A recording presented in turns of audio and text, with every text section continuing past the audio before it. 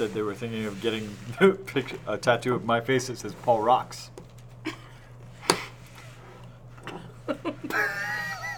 ROX.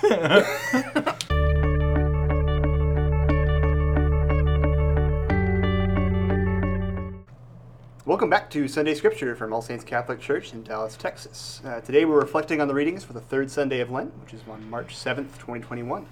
Every week we'll be getting together as a ministry team and reflecting on the meaning and impact of the upcoming Sunday Mass readings.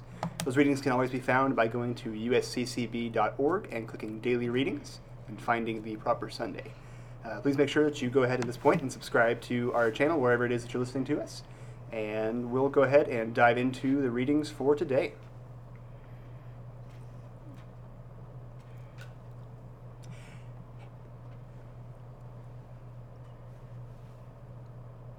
The first reading is from the book of Exodus, chapter 20. In those days, God delivered all these commandments. I, the Lord, am your God, who brought you out of the land of Egypt, that place of slavery. You shall not have other gods besides me. You shall not carve idols for yourselves in the shape of anything in the sky above, or on the earth below, or in the waters beneath the earth. You shall not bow down before them or worship them. For I, the Lord your God, am a jealous God, inflicting punishment for their fathers' wickedness on the children of those who hate me, down to the third and fourth generation, but bestowing mercy down to the 1,000th generation, on the children of those who love me and keep my commandments. You shall not take the name of the Lord your God in vain, for the Lord will not leave unpunished the one who takes his name in vain. Remember to keep holy the Sabbath day. 6 days you may labor and do all your work, but the seventh day is the Sabbath of the Lord your God. No work may be done then either by you or your son or daughter, or your male or female slave, or your beast, or by the alien who lives with you. In 6 days the Lord made the heavens and the earth, the sea and all that is in them. But on the seventh day he rested. That is why the Lord has blessed the Sabbath day and made it holy. Honor your father and your mother, that you may have a long life in the land, which the Lord your God is giving you. You shall not kill. You shall not commit adultery. You shall not steal. You shall not bear false witness against your neighbor. You shall not covet your neighbor's house. You shall not covet your neighbor's wife, nor his male or female slave, nor his ox or ass, nor anything else that belongs to him. Our responsorial psalm comes from Psalm 19. Lord, you have the words of everlasting life. The law of the Lord is perfect, refreshing the soul. The decree of the Lord is trustworthy, giving wisdom to the simple. Lord, you have the words of everlasting life. The precepts of the Lord are right, rejoicing the heart. The command of the Lord is clear, enlightening the eye. Lord, you have the words of everlasting life. The fear of the Lord is pure, enduring forever. The ordinances of the Lord are true, all of them just. Lord, you have the words of everlasting life. They are more precious than gold, than a heap of purest gold, sweeter also than syrup or honey from the comb. Lord, you have the words of everlasting life. And our second reading comes from Paul's first letter to the Corinthians. Brothers and sisters, Jews demand signs and Greeks look for wisdom, but we proclaim Christ crucified, and a stumbling block to Jews and foolishness to Gentiles. But to those who are called, Jews and Greeks alike, Christ the power of God and the wisdom of God. For the foolishness of God is wiser than human wisdom, and the weakness of God is stronger than human strength. And our gospel comes from the Gospel of John.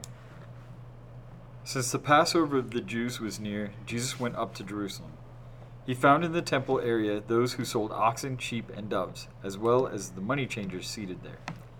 He made a whip out of cords and drove them all out of the temple area. with the sheep and oxen and the spilled coins of the money changers, and overturned their tables. And to those who sold doves he said, "Take these out of here, and stop making my Father's house a marketplace." His disciples recalled the words of Scripture, "Zeal for your house will consume me." At this the Jews answered and said to him, "What sign can you show us for doing this?"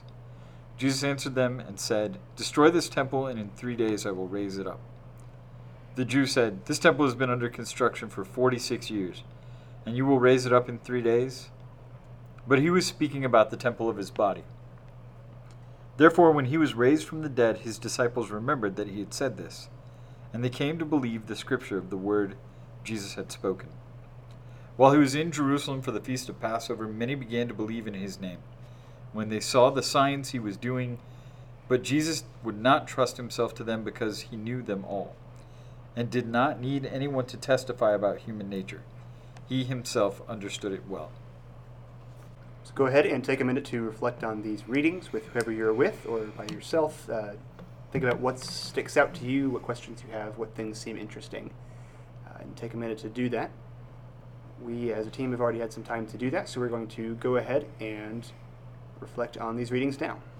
I think something that sticks out to me the most comes from the first reading. There's such a large section dedicated to keeping the holy day Sabbath, which is something that I always struggle with a lot, because so much for me it's like Friday comes and it's like, oh yay, it's the weekend. And then my second job, I work most Saturdays, so I'm like, okay, weekend's done, now I gotta prepare for the work I gotta do on Sunday, and then I'm working all day Sunday, and by that point, like, it's Wednesday and the week is gone. Like, weekends are starting to feel just like lunch breaks at this point. Like, they're kind of non-existent. But yeah, just the fact that there's such a big portion of this reading that is dedicated to the fact that there was rest on this seventh day, and it's so emphasized for everyone involved. But it's so hard to remember. I mean, you know, we so much think that our time is our own and we can do whatever we can with it. It's almost infinite to us as long as we keep it flexible to our own will. And that includes, you know, those Sundays where it can just be another day at work because we have the time and we can use it for what we need. But it's so hard to remember that we're literally called to keep that as the holy day, the Sabbath day. And, you know, you go to Mass and you go to lunch and stuff, but, I mean, typically, I go to lunch like every Sunday after Mass. That's just a problem I have. But then immediately after that, I'm like, okay, what do I need to do to prepare for Monday? Or what do I need to do to prepare for the rest of the week? Just immediately going to the next thing. Like, I can't think of a time on a Sunday where I really just take time to, like, even reflect on, like, the homily, or, like, really reflect on the readings after I had just heard them and after I had just received, you know, the sacrament of the Eucharist. So it's just a good reminder that this isn't just something we can do on a Sunday, and it's not just really something that's optional for us, but it's something, like, we're truly called to do.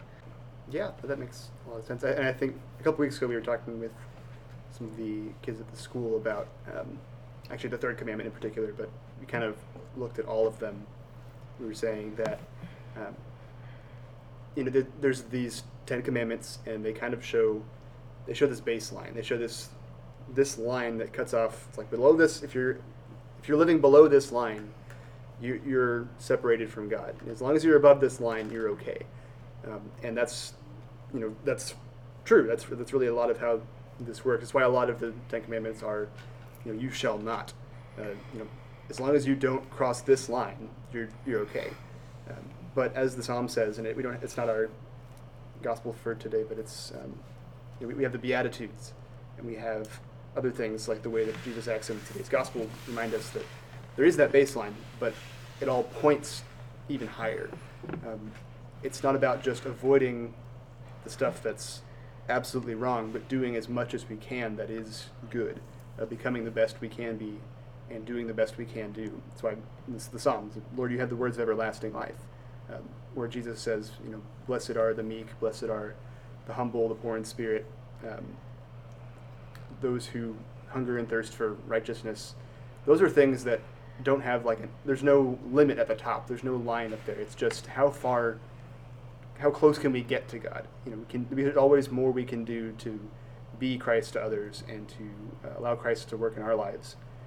And so are we just doing the bare minimum? Are we just, like you said, going to Mass, or are we really spending more of that day and more of our time with God? Or are we just being okay by not stealing and not coveting and all of those things? Or are we actually doing what Christ did and going beyond that and helping others and being there for others in those places and giving to others? So something to think about, that Jesus, when he says he comes to fulfill the law, that's part of what he means, is that he's showing where it's all been pointing to all along, not just where it's pointing away from, but where it's really pointing to and how we can get there.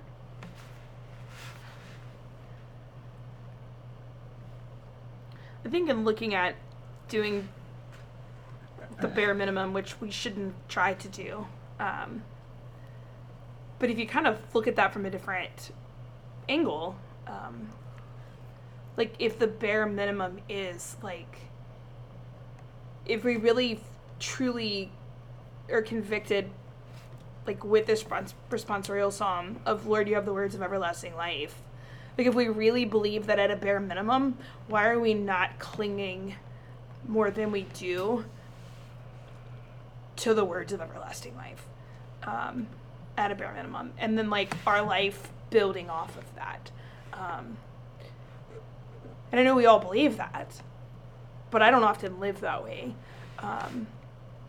And so taking more time on the Sabbath and every other day of the week, especially during the season of Lent, to break open the Word and while we often work on Sundays, because in ministry that's what we do, and for religious education classes and confirmation and youth ministry, but while we're working that day, finding another day to honor it in a sense of the Sabbath, and not doing unnecessary work, because I feel like I constantly play a game of catch up in my life of laundry and housework, and it's hold on, slow down. But how can it be honored as a day of the Sabbath? And maybe that's something that you have to do in your own life as well. And I think it's interesting that we have the Ten Commandments, and a lot of times we think of the Ten Commandments as these strict set of rules that we have to follow as Christians. And I think that this is something that the people of Israel, they wanted. When they were coming out of Exodus, when they were coming Exodus out of Egypt, they're coming out of Egypt, and they're looking for guidance, and looking for words, and they're looking for signs, right? Like Paul talks about that. The Jews look for the signs. And they're looking for this sign that God hasn't forgotten about them, and that they're still God's chosen people. And God, I think this is like a love letter that God is giving to his people. It's not something that is so much like this set of rules in order to be like this strict, almighty, powerful, crazy guy in the sky kind of thing. I think it's God saying, look, you need to understand that this is who I am. I'm telling you who I am. I'm your God. I created all these things. Stop trying to find other gods. Stop looking in other places for these things. I'm right here. And this is how you serve me. This is how you love me. And this is how you treat others around you to show me that you love me. So I think it gets a bad rap. A lot of times when we think of the Ten Commandments, we all think, this is terrible.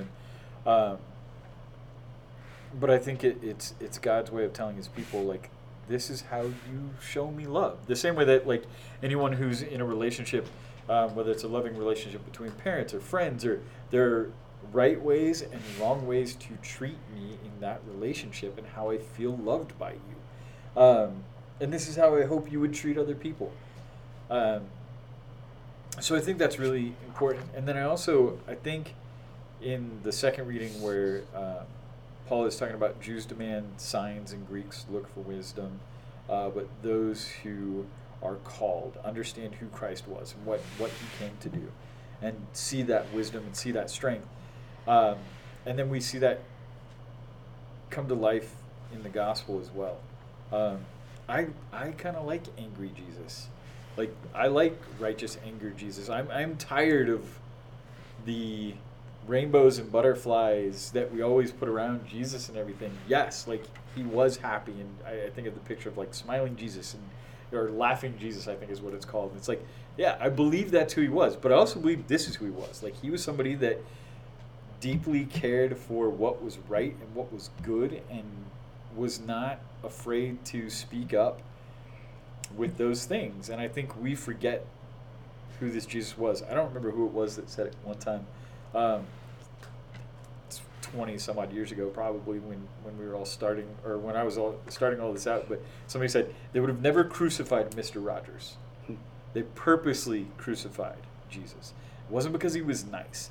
It wasn't because they were mad at how nice he was. It was because of this. It was because he would go into the temple and he would overturn everything, and he would tell people exactly how wrong they were treating what was supposed to be the most sacred. Because here we have this example of these people who, again, we talked about it a couple weeks ago, or in the podcast, I don't remember, it kind of all runs together sometimes. But the whole idea is that the Pharisees and Sadducees were put in charge of this, and look at what they did. They ended up making a mockery of it. And so Jesus goes in and he overturns all of these things. And I think that's something that we forget about sometimes. I think we rest on the fact that God is merciful, and we forget that God is just. Or we rest on the fact that, like, Jesus died for our sins, so it's okay for me to keep doing all of those things because he died for me. Instead of looking at it and saying, he died for me, I need to do a better job of paying attention to all these things. Because I don't want to be extra burden on what happened that day. And I think we lose sight of that sometimes. And it makes me sad to hear the words, Jesus would not trust himself to them because he knew them, and he did not need anyone to testify about human nature because he understood it so well. Like, that we are so broken and so untrustworthy and just not worthy of his love, and yet he continues to love. Thanks so much for joining us this week on Sunday Scripture. We hope that you've enjoyed this and got something out of it. Please join us again next week, as we'll be talking about the fourth week in Lent. And we will, this part I didn't figure out, we will talk at you next week. We will speak at your We will faces. be with We'll you see you virtually. later with our ears. With our voice. You Your will ears. hear our eyes. I don't know. Okay, bye.